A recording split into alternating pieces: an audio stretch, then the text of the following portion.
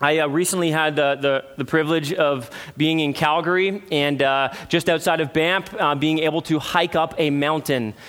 Yes, a literal mountain. And it was a really sweet experience. It took a few hours to get up to the top of this mountain where we had this amazing view of the city below. And the hike was a little bit surprising because when I hear the word hike, I expect it to be somewhat casual and easy. And I found myself for most of the hike gasping for breath. I blame it on the altitude. I'm in okay shape. But the trail was a lot more difficult than we imagined. And it was far steeper and, dangerous rocks and debris that was loosened. In fact, there was some signs near the bottom that said, watch out for falling rocks. That's never a good sign when you go on a hike. And I remember as we made our way through this hike, and it was incredibly tiring, but it was really rewarding. We got to the top, we saw this beautiful view, and I began to think to myself, how are we going to get back down? I could see at the very top of the mountain, some mountain climbers had actually installed some equipment, some hardware so that they could rappel down the side of the mountain. I thought that would be a much easier way to get back down because all I could think about was the fact that I was exhausted and during the climb up to the top, I was only focused on the destination. I failed to remember that I had to have some reserve in the tank to get back down. You see, what's interesting is that when we think about an analogy like that, it's interesting to think about the way we get down is to take the very path we got to get to where we were. And sometimes what we need to realize in the Christian life is that's the reality when we choose to flee God and pursue sin and we run towards a destination. The question that we get to sometimes in our life is this: okay, I see where I am and I realize that the exhaustion has taken me to get here, hopefully. Now the real question is, how do I get back to where I once was? Jonah is facing that very issue. He has found himself fleeing from the presence of God, resisting the word of God, and he has been determined to get as far away and as fast as he can from his God. He finds himself now hurled over the side of a boat. God was punishing this fleeing prophet, sending a storm against this boat, and Jonah realizes in the moment that the reason this storm has come upon them and the reason that their lives were in jeopardy is because of his sin. And so he tells the sailors on the boat to pick him up and throw him into the sea. We saw that last week. And as he finds himself cast into the sea, falling to the bottom of the ocean, this clear and painful truth emerges from his heartfelt prayer. Restoration to God must begin at the place where the rebellion started. It requires going back along that path which you came. And the New Testament picture of this is the prodigal son. This picture of turning and coming back. We have in our mind the prodigal son who fled from the father's presence and all of a sudden realizes that he must get back into his presence. And so he turns around and he walks that painful path that he once traversed. The place that took him so far into sin is the very path that will take him back into the presence of his loving Father. And since we, like Jonah, have the tendency to run from God, it's crucial that we understand, isn't it? How do we get back to him? Maybe this morning you're looking at your life and you know you're not where you were and where you're supposed to be. And the question that's been on your heart and your mind is, okay, I see where I'm at, but how do I get back, Lord, to that place where I once enjoyed the sweetness of your presence and your blessing? Every one of us have been in that place, haven't we? Jonah's prayer, as we look at it in chapter 2 this morning, it shows us the path that we must take in getting back to God. And so I want us to read that this morning, and then I want to show 3 ways in which we must get back to God. Let's start at verse 17 of chapter 1. And the Lord appointed a great fish to swallow up Jonah. And Jonah was in the belly of the fish for 3 days and 3 nights. Then Jonah prayed to the Lord, his God, from the belly of the fish, saying, I called out to the Lord out of my distress, and he answered me. Out of the belly of Sheol I cried, and you heard my voice. For you cast me into the deep, into the heart of the seas, and the flood surrounded me. All your waves and your billows passed over me. And then I said, I am driven away from your sight. Yet shall I look again upon your holy temple. The waters closed in over me to take my life. The deep surrounded me. Weeds were wrapped about my head at the roots of the mountains. I went down to the land whose bars closed upon me forever. Yet you brought up my life from the pit, O Lord my God. When my life was fainting away, I remembered the Lord, and my prayer came to you into your holy temple. Those who pay regard to vain idols forsake their hope of steadfast love. But I, with the voice of thanksgiving, will sacrifice to you. What I have vowed I will pay. Salvation belongs to the Lord. And the Lord spoke to the fish, and it vomited Jonah up upon the dry land.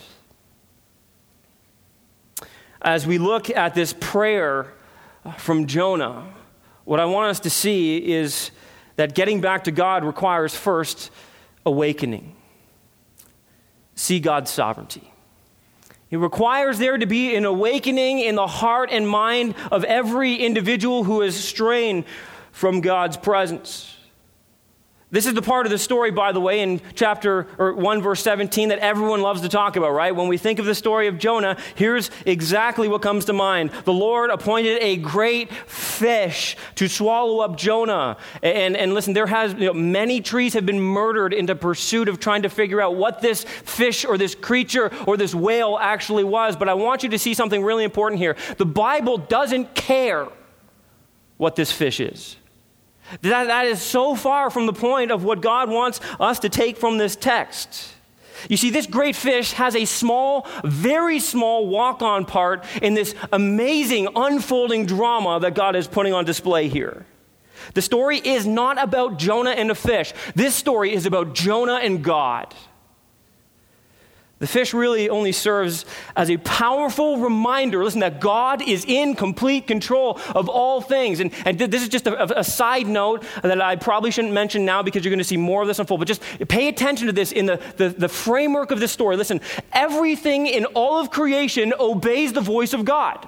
Everything. Think about this. As we work through this story, right? God speaks to a prophet. God causes a storm to come upon the prophet. The sailors obey the voice of God. This fish obeys the voice of God. When we get to the end of the story, a plant obeys God's voice. A worm obeys God's voice. The only thing that has failed to obey God's voice is the prophet of God. It's staggering irony and contrast that is being put on display for us. And here, the powerful reminder for our hearts is this: God is in complete control. He is sovereign over all things.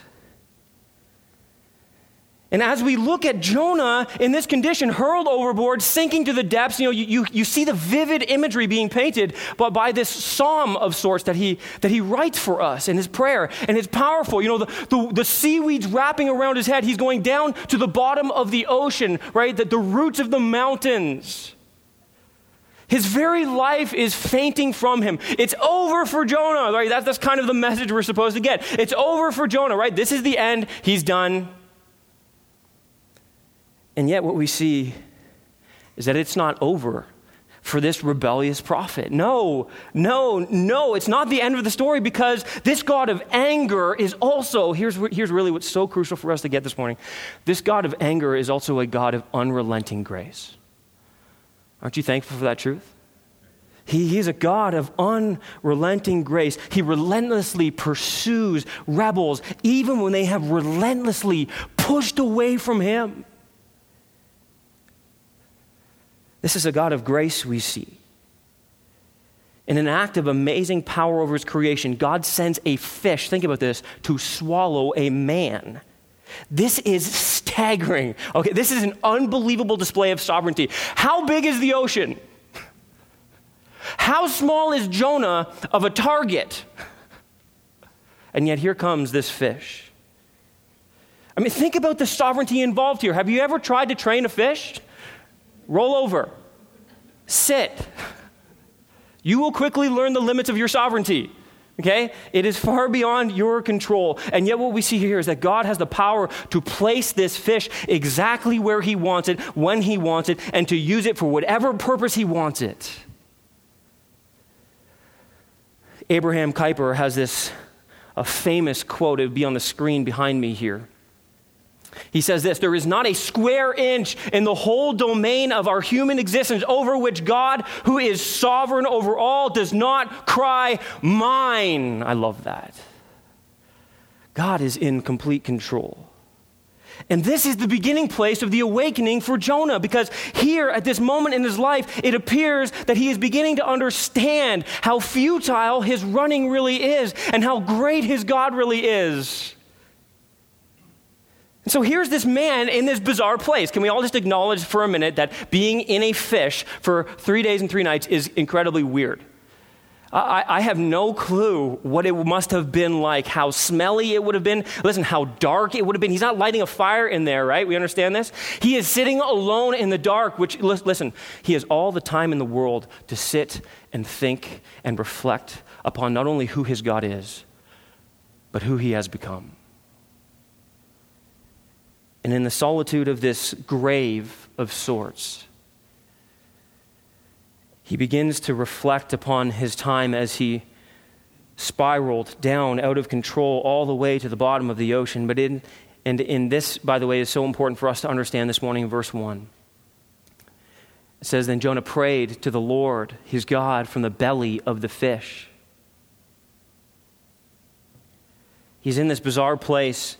Here's what we need to remember, because he is so relentlessly loved by a God of grace. Think about this. This place, though it seems disgusting, though it seems in some senses horrific, is a place of his salvation. It is a reminder of the God of his grace and the unending love of the God he has served and the God he has fled from. You'll never understand this prayer until you first understand the love of God and the sovereignty of God. And that's what Jonah is seeing in this. God's sovereignty is demonstrating his love by saving him through these radical means. And in verse 2, he says, I called out to the Lord out of my distress, and he answered me out of the belly of Sheol. I cried, and you heard my voice. You see, there is an awakening taking place in the heart of Jonah as he looks at his circumstances and he reflects upon them. He's now in the belly of a great fish, and he realizes that God has heard his cry, for he is now safe. Where he was once falling and breath fainting from him, life draining from his body, all of a sudden he recognizes that all because of the loving sovereignty of God, he is safe. And he says, I love this, I called out to the Lord in my distress. Isn't that a funny word he chooses to use, distress? I mean, it seems somewhat ambiguous, doesn't it? In my distress. It's euphemistic. It's really not telling the whole story of what's happened, as if somehow he's saying in his distress, somehow, some way, mysteriously, trouble has fallen upon this man. Distress is an understatement when you consider what we know about Jonah in this story so far. And yet we do this all the time, don't we? We can play the same part as Jonah. We've all had weeks of living in rebellion to God and then prayed, oh Lord, it's just been a really tough week, haven't we? As if our sin has played no part in that, as if the consequences of our sin have not played a massive role in the difficulty of the week. Or we've said things like this, Lord, I'm really struggling, when what we really mean is, Lord, I'm really doubting whether or not you are good and really whether or not you exist, whether or not you love me. Praise God, he hears our euphemistic prayers of distress. In verse 3, he makes it clear, by the way, that God is sovereign over his circumstances. He says, for you cast me into the deep, into the heart of the seas, and the flood surrounded me. All your waves and your billows passed over me. He's being beaten and dragged down.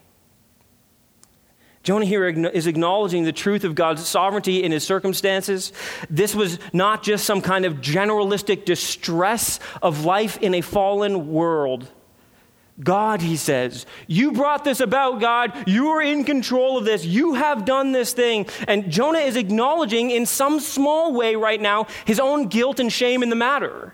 In fact, he's already made it clear that he knows that the punishment that's being leveled upon the ship and now him being dragged to the bottom of the ocean here is a result of his own fleeing from God, his own sinfulness. And you see, what's taking place in the heart of Jonah is through this awakening, God is moving him to a place of repentance, and that's what we will see towards the end of this section. And the question I think that's helpful for us to ask is this: how does God often awaken us to the reality of our condition? How does God bring us to this place where we finally have to be turned around? And the answer is painful yet profound. God will often awaken us through affliction. He will hurt us like a loving father who disciplines a child for the purpose of turning us back to the right path.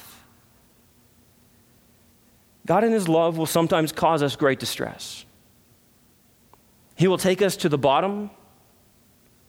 He will empty us of all of our resources. He will empty us of ourself, and he's trying to drive us to a place, listen, of brokenness where we come with humility and contrition. I think of the prodigal son. Or what did God have to do to him? God had to let him exhaust every resource he had. He had to let him exhaust himself to the fullest, right? Here's the prodigal son after fleeing from the father, spending all of his money frivolously. He is penniless, he is friendless, he is familyless, and he is foodless, almost. He's eating slop of pigs.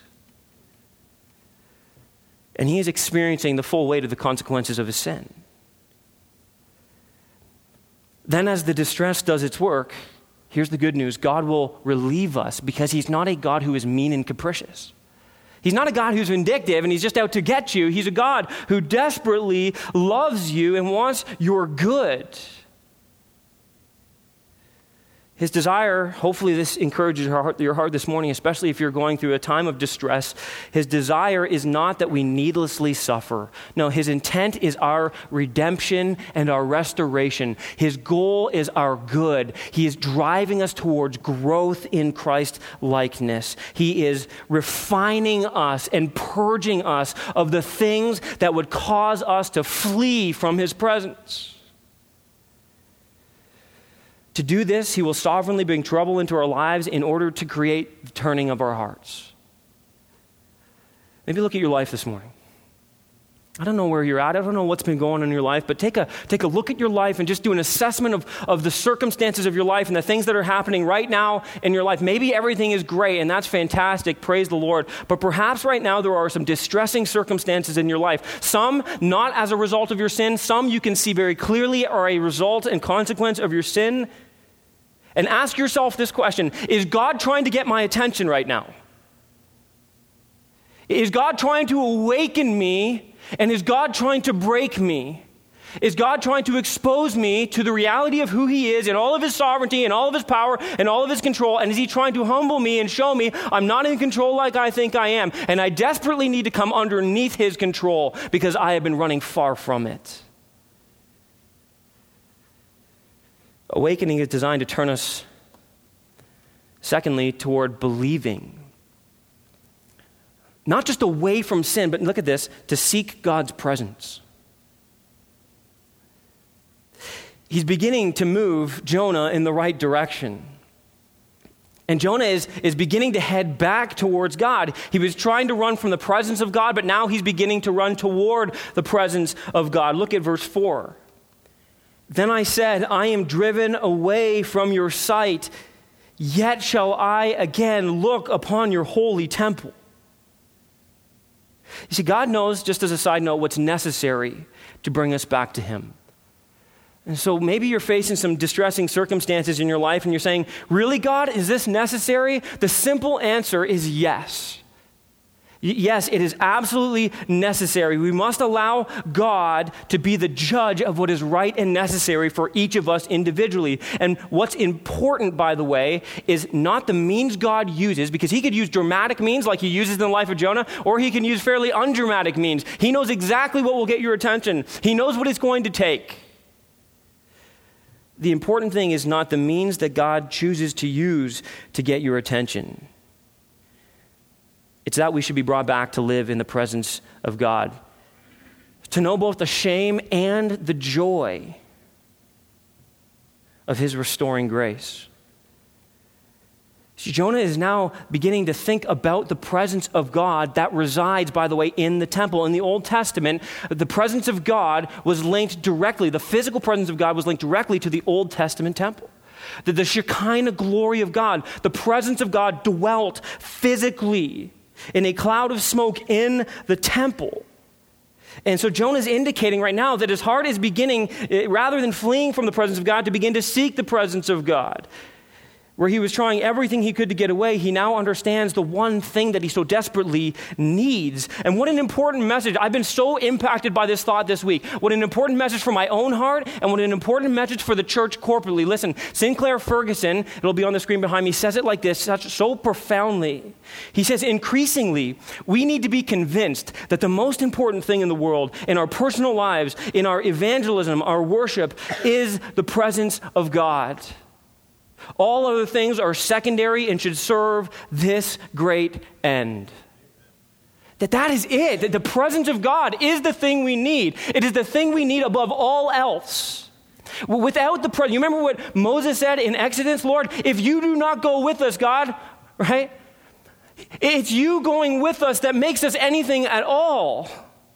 And how desperately we need to be reminded of that. How often are we as followers of Christ trying to go it alone, do our own thing, right? So far from the presence of God, forgetting what Jonah is realizing here, that the one thing that he so desperately needs is the one thing he's been fleeing from.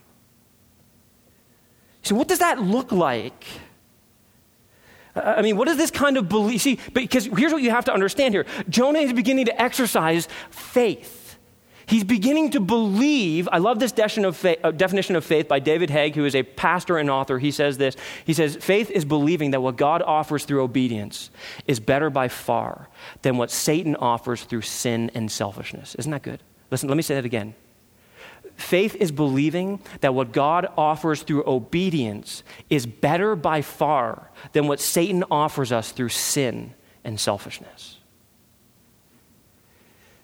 You see, for a time, Jonah was believing, having faith, that what Satan was tempting him to do in fleeing from the presence of God, what his flesh wanted him to do in getting away from the presence of God, was better. It was going to be better for him, more enjoyable in the long run for him. And right now in this moment, he is beginning to realize that faith is the most important thing in his life. Believing that being in the presence of God, which is found in walking faithfully with him, submitting to his will, that is better by far. You see, it looks like coming to the end of ourselves, being broken and contrite. It looks like the prodigal son who is face down in the slop of his sin, and then he realizes that what was offered to him in the presence of his father is so much better than what he's been seeking in the world. And now I believe Jonah says essentially, the answer I've been looking for, the answer that I need is found in seeking God's presence. I will go back to him like the prodigal son, right? You know, I have seen the value of this personally. I hope you have too. I have seen God have to break me in painful ways. I have seen God have to strip me of things that I have held dear and things that I have leaned upon and loved more than I've loved him. I've seen God humiliate me in my prideful rebellion. I've felt God break me.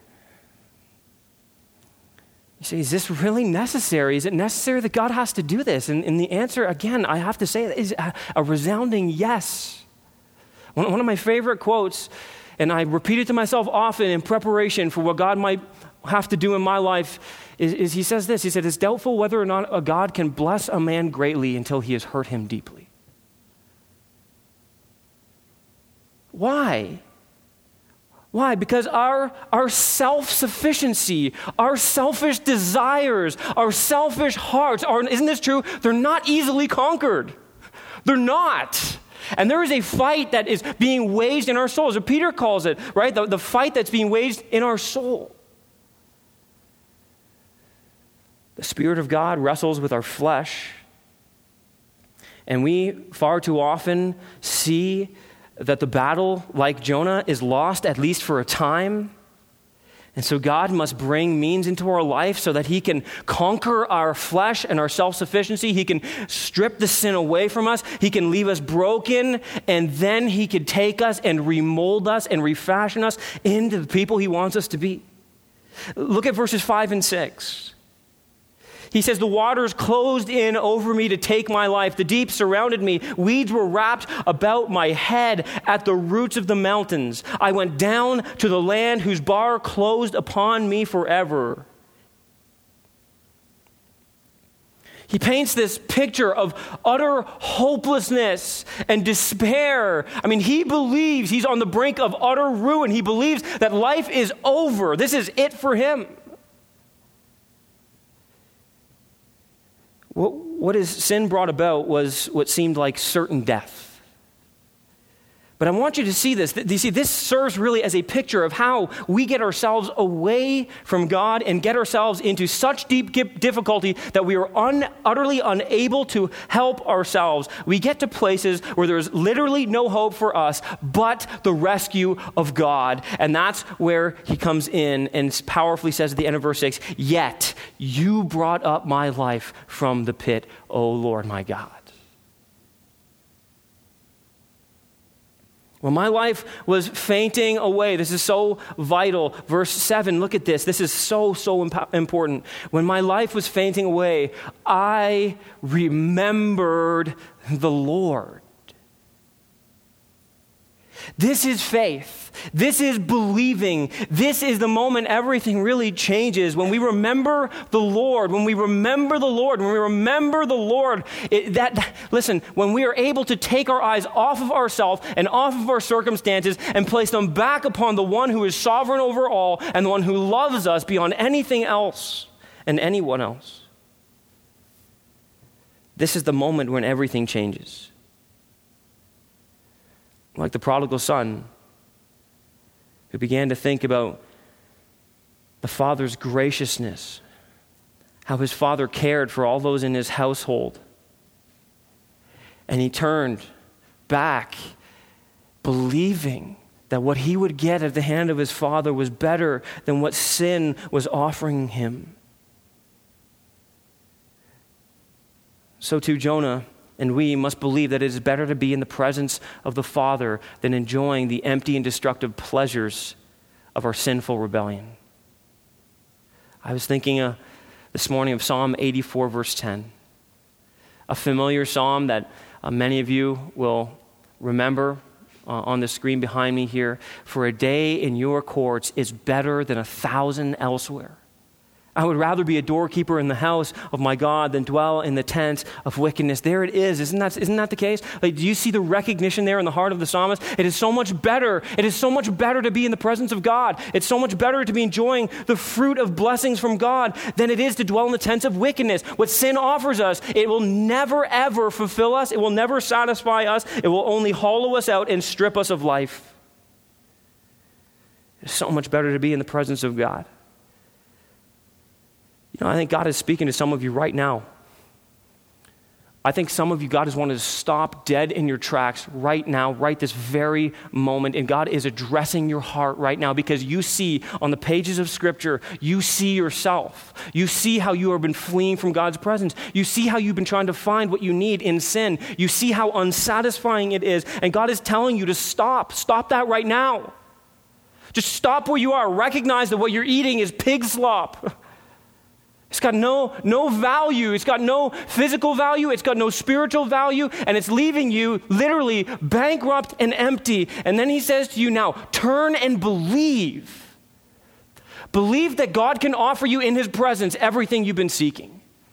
Believe that God is offering you in his presence what your heart desperately longs for. Some of you, this is really painful. You're in a painful place because you've known what it's like to experience. I love the psalm that Brian read at the announcements, right? Oh, taste and see that the Lord is good. Some of you in here, and I've been here, okay? I've been here. I've tasted and seen that the Lord is good. I've known the presence of God in my life. I've known the blessings of God in my life. I've known what it is to grow in leaps and bounds spiritually. And then I've known what it is to fall far away. I've known what it is to fall into sin. I've known what it is to feel distant from God.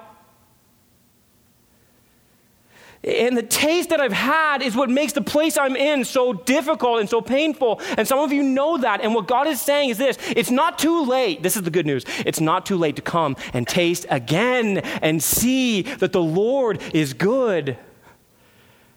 I remembered the Lord.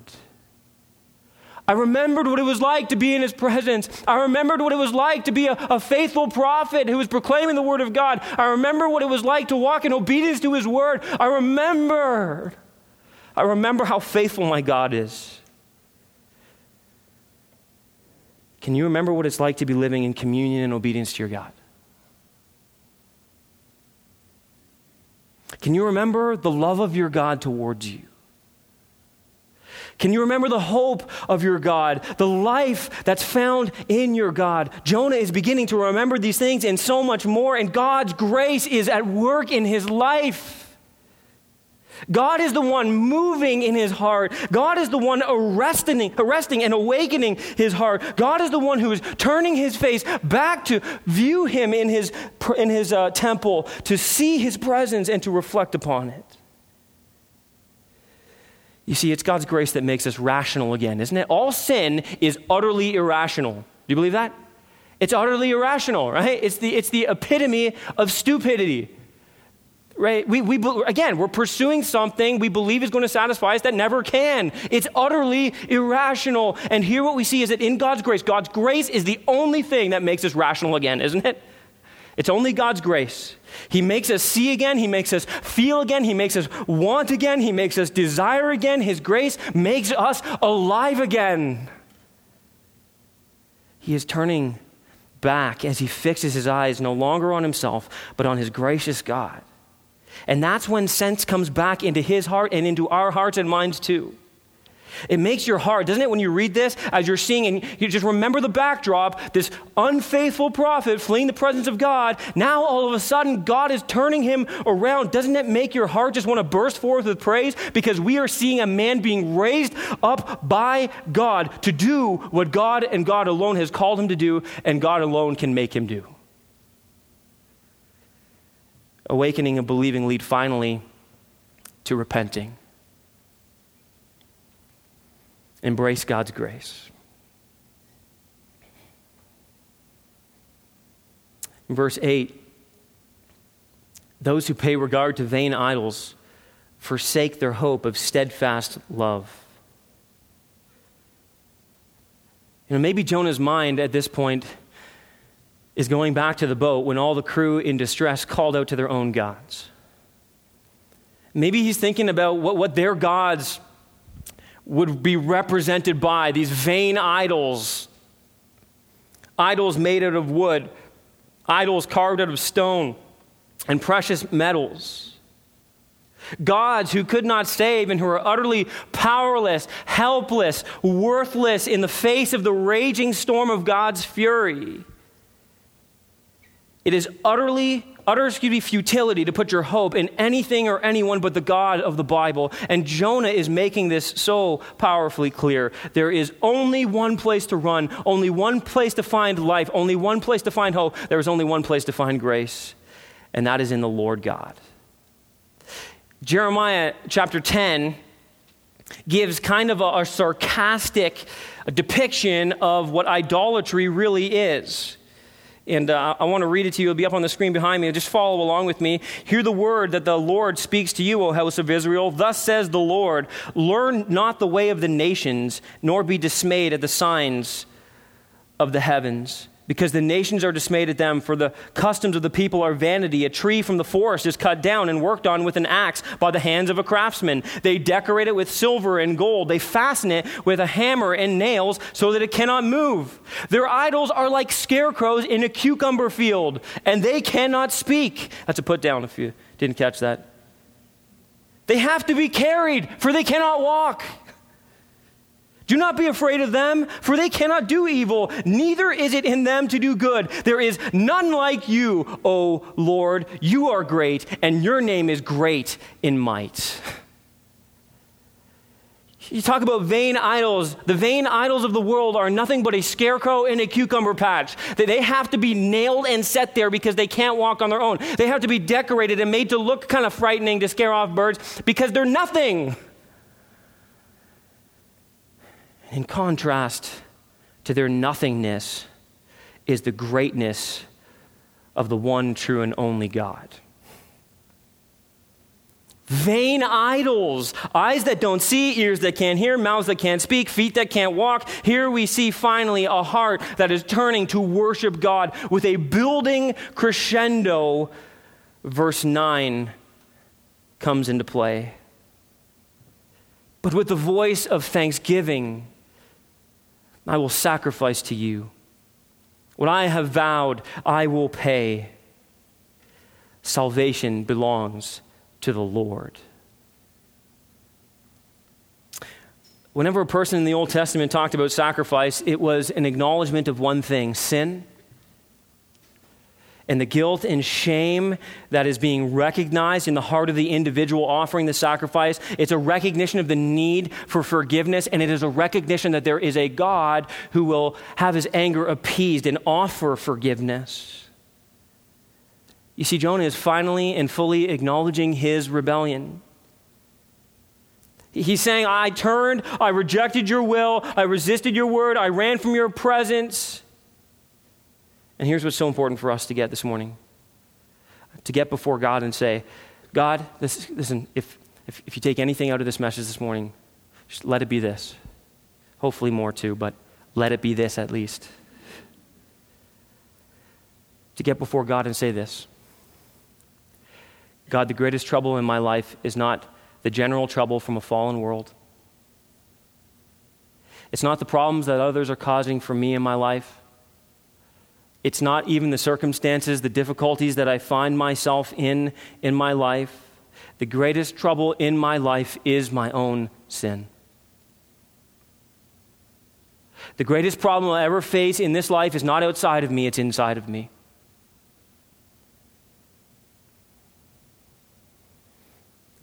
I acknowledge that, and I come with a thankful heart to offer worship to you because I know that I am my greatest problem. This is true repentance. No blaming, no justifying. Humble and broken acknowledgement of the real problem. A sinful heart that resides in every single fallen human being on this planet. Every one of us is broken. Every one of us is like Jonah and has fled from the presence of God. Every one of us at points in our life and to varying degrees is in need of saying, I've strayed, I've fallen far from where I was, and I need to turn and I need to get back to God. And by the grace of God, this God gives us the way, and he graciously turns us back to himself, and he graciously produces within our heart a brokenness that leads to repentance, that leads to the refreshing and reviving of our souls. You see, part of repentance is not only acknowledging our sin. Listen here, this is so, some of you get stuck in your sin. You know, you cry out for repentance and you're like, God, forgive me, but you beat yourself up in your sin and in your shame, right? You wallow in self-pity and you feel like I can't get back up, even though I've called out for forgiveness and I believe that God's forgiven me. Your failure, listen, this is so important. Your failure is a failure to truly embrace the grace that God extends to you. And you need to hear this today. You're forgiven in Christ Jesus. You're forgiven. And if God is no longer beating you up for your sin, if God is no longer punishing you for your sin and condemning you for your sin, listen, neither shall you, for you place yourself in a position above God. He offers his grace to you fully, and he offers it freely. You don't earn it. You don't work your way back into his good graces. You believe, you have faith in this God. And the same other side of that coin is to repent and to confess your sin to him. Here is Jonah getting back to God. You know, it's impossible to read this prayer without beginning to think that this prayer doesn't just picture the experience of Jonah. It really is a portrait of the life of every human being. And these words, drowning, deep, tempest, bars closed upon me, tempest raging against me, all of these are used in Scripture to picture the condition of every sinner. We are all like Jonah. We all seek to run from God's presence, maybe not geographically, maybe it's the moment of sin when I behave as if God doesn't exist, where I want to do what I want to do, not what God wants, where my passions and my desires are more important than His, when my will and my way trump His will and His way. In those moments, I am running from the plan, the purpose, and the presence of God. There's not a person in all of humanity who hasn't and doesn't in some way rebel against the God of grace and the grace of God. Just say it to yourself, I am Jonah. We too have run to vain idols. We forget the Creator. We run to our own mini messiahs, our own saviors. We live for power and possessions and success. We live for the acceptance of others. We live for the pleasures of this life and the passions of our flesh. But distress always reveals that our idols are utterly powerless. The things we run to are futile. They cannot give us what we need. Your idol in your life right now can give you no hope, no life, and it can certainly give you no full joy. So how do I know that true repentance has taken place in my life? Or better yet, how do I know that I've truly embraced the grace of God? What should that look like in my life? What should it produce in my life? That's a great question. I'd love to answer it for you. Here's 3 things that embracing God's grace produces in your life. First is this: greater compassion. Greater compassion.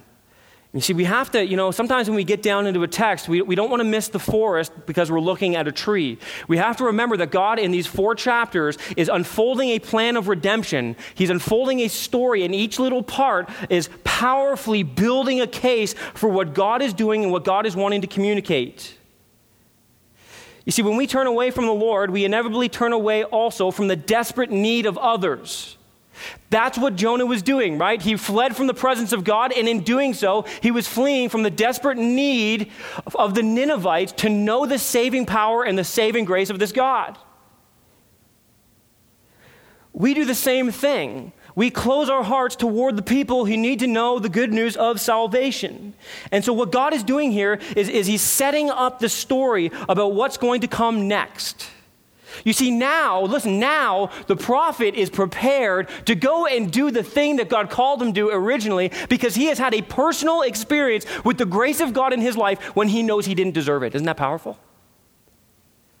See, he recognizes, God, you saved me. You rescued me. Salvation belongs to the Lord. God, you rescued me when I rebelled against you. Oh, wait a second. You were calling me to go to a people who have rebelled against you too and give that gracious message of salvation. You see how it all of a sudden starts to click?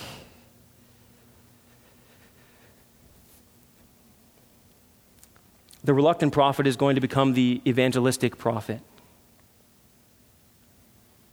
Why? Because in the depth of his own need, he's experienced God's grace and God's compassion. Now he's able to have compassion, Christ-like compassion on these people who need it.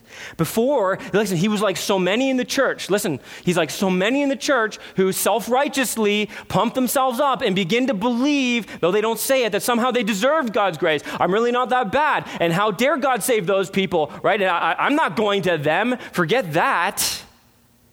God can call somebody else to go and talk to those people, right?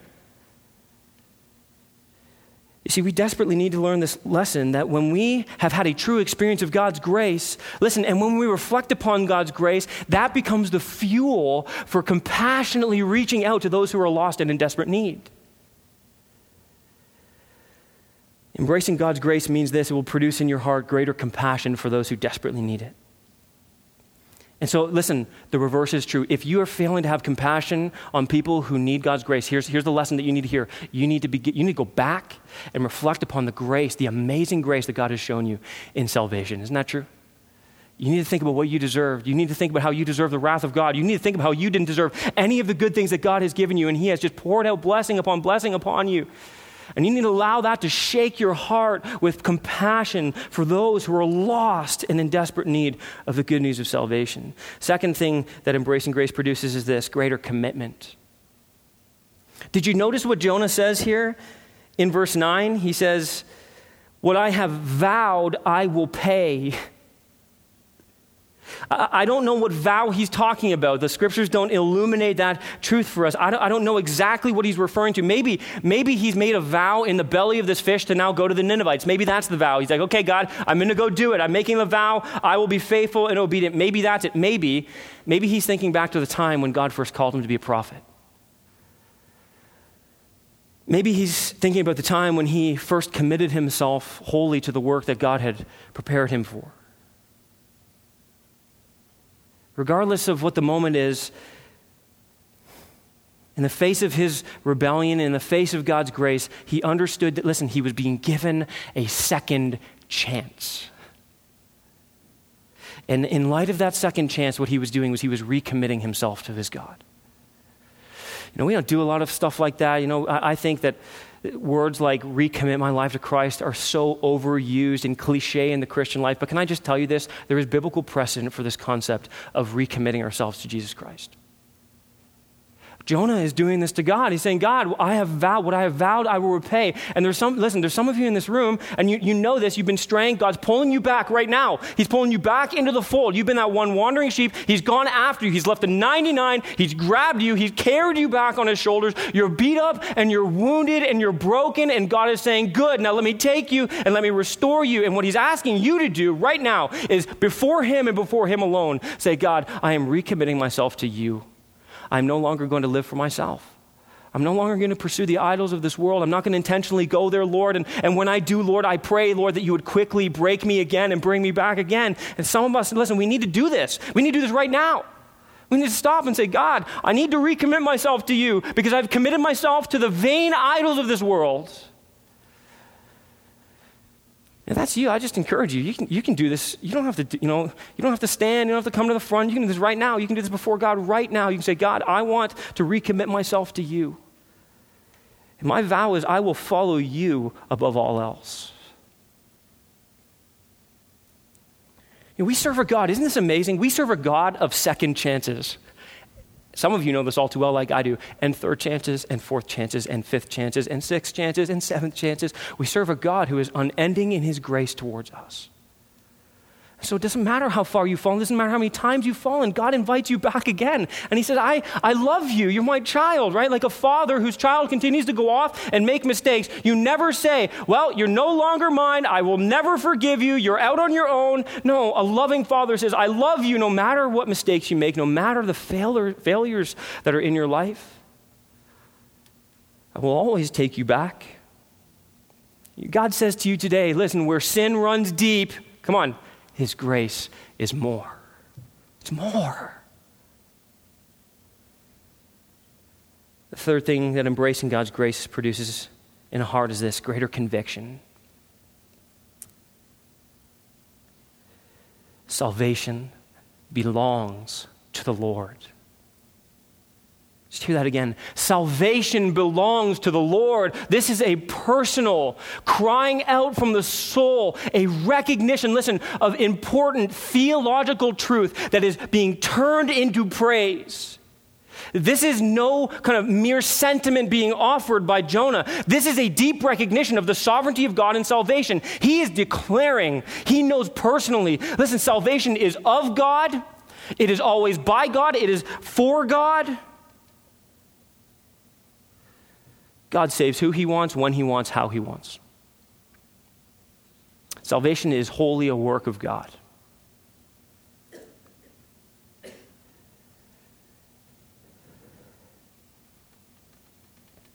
Jonah has seen God's grace in his salvation.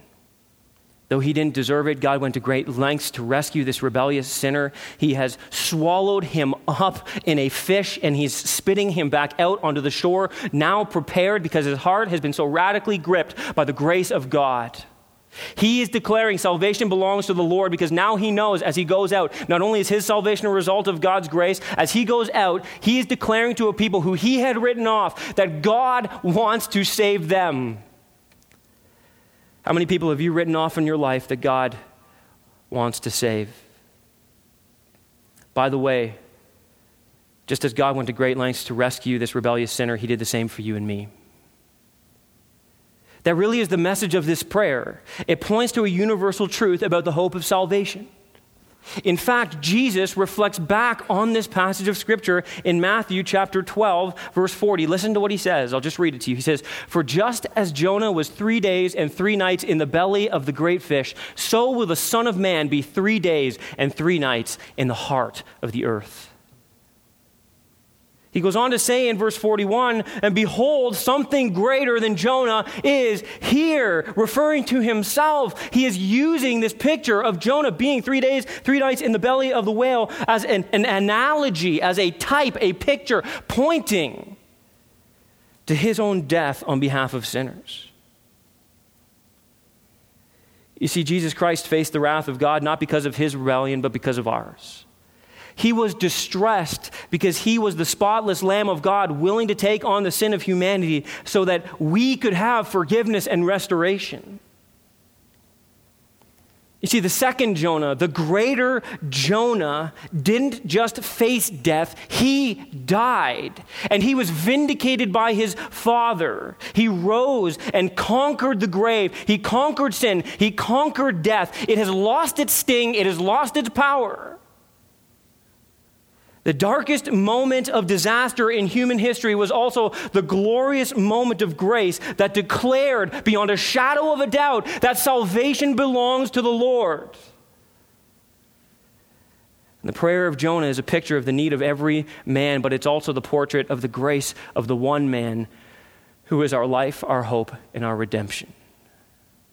This man was separated from God so that we would not be able to be separated from him. Are you getting back to God? Is your heart turning to him? Does his grace motivate your thoughts, your words, your decisions, your behaviors? Does his grace thrill your heart today? If that isn't ruling your heart, listen, then perhaps some vain idol has taken his place.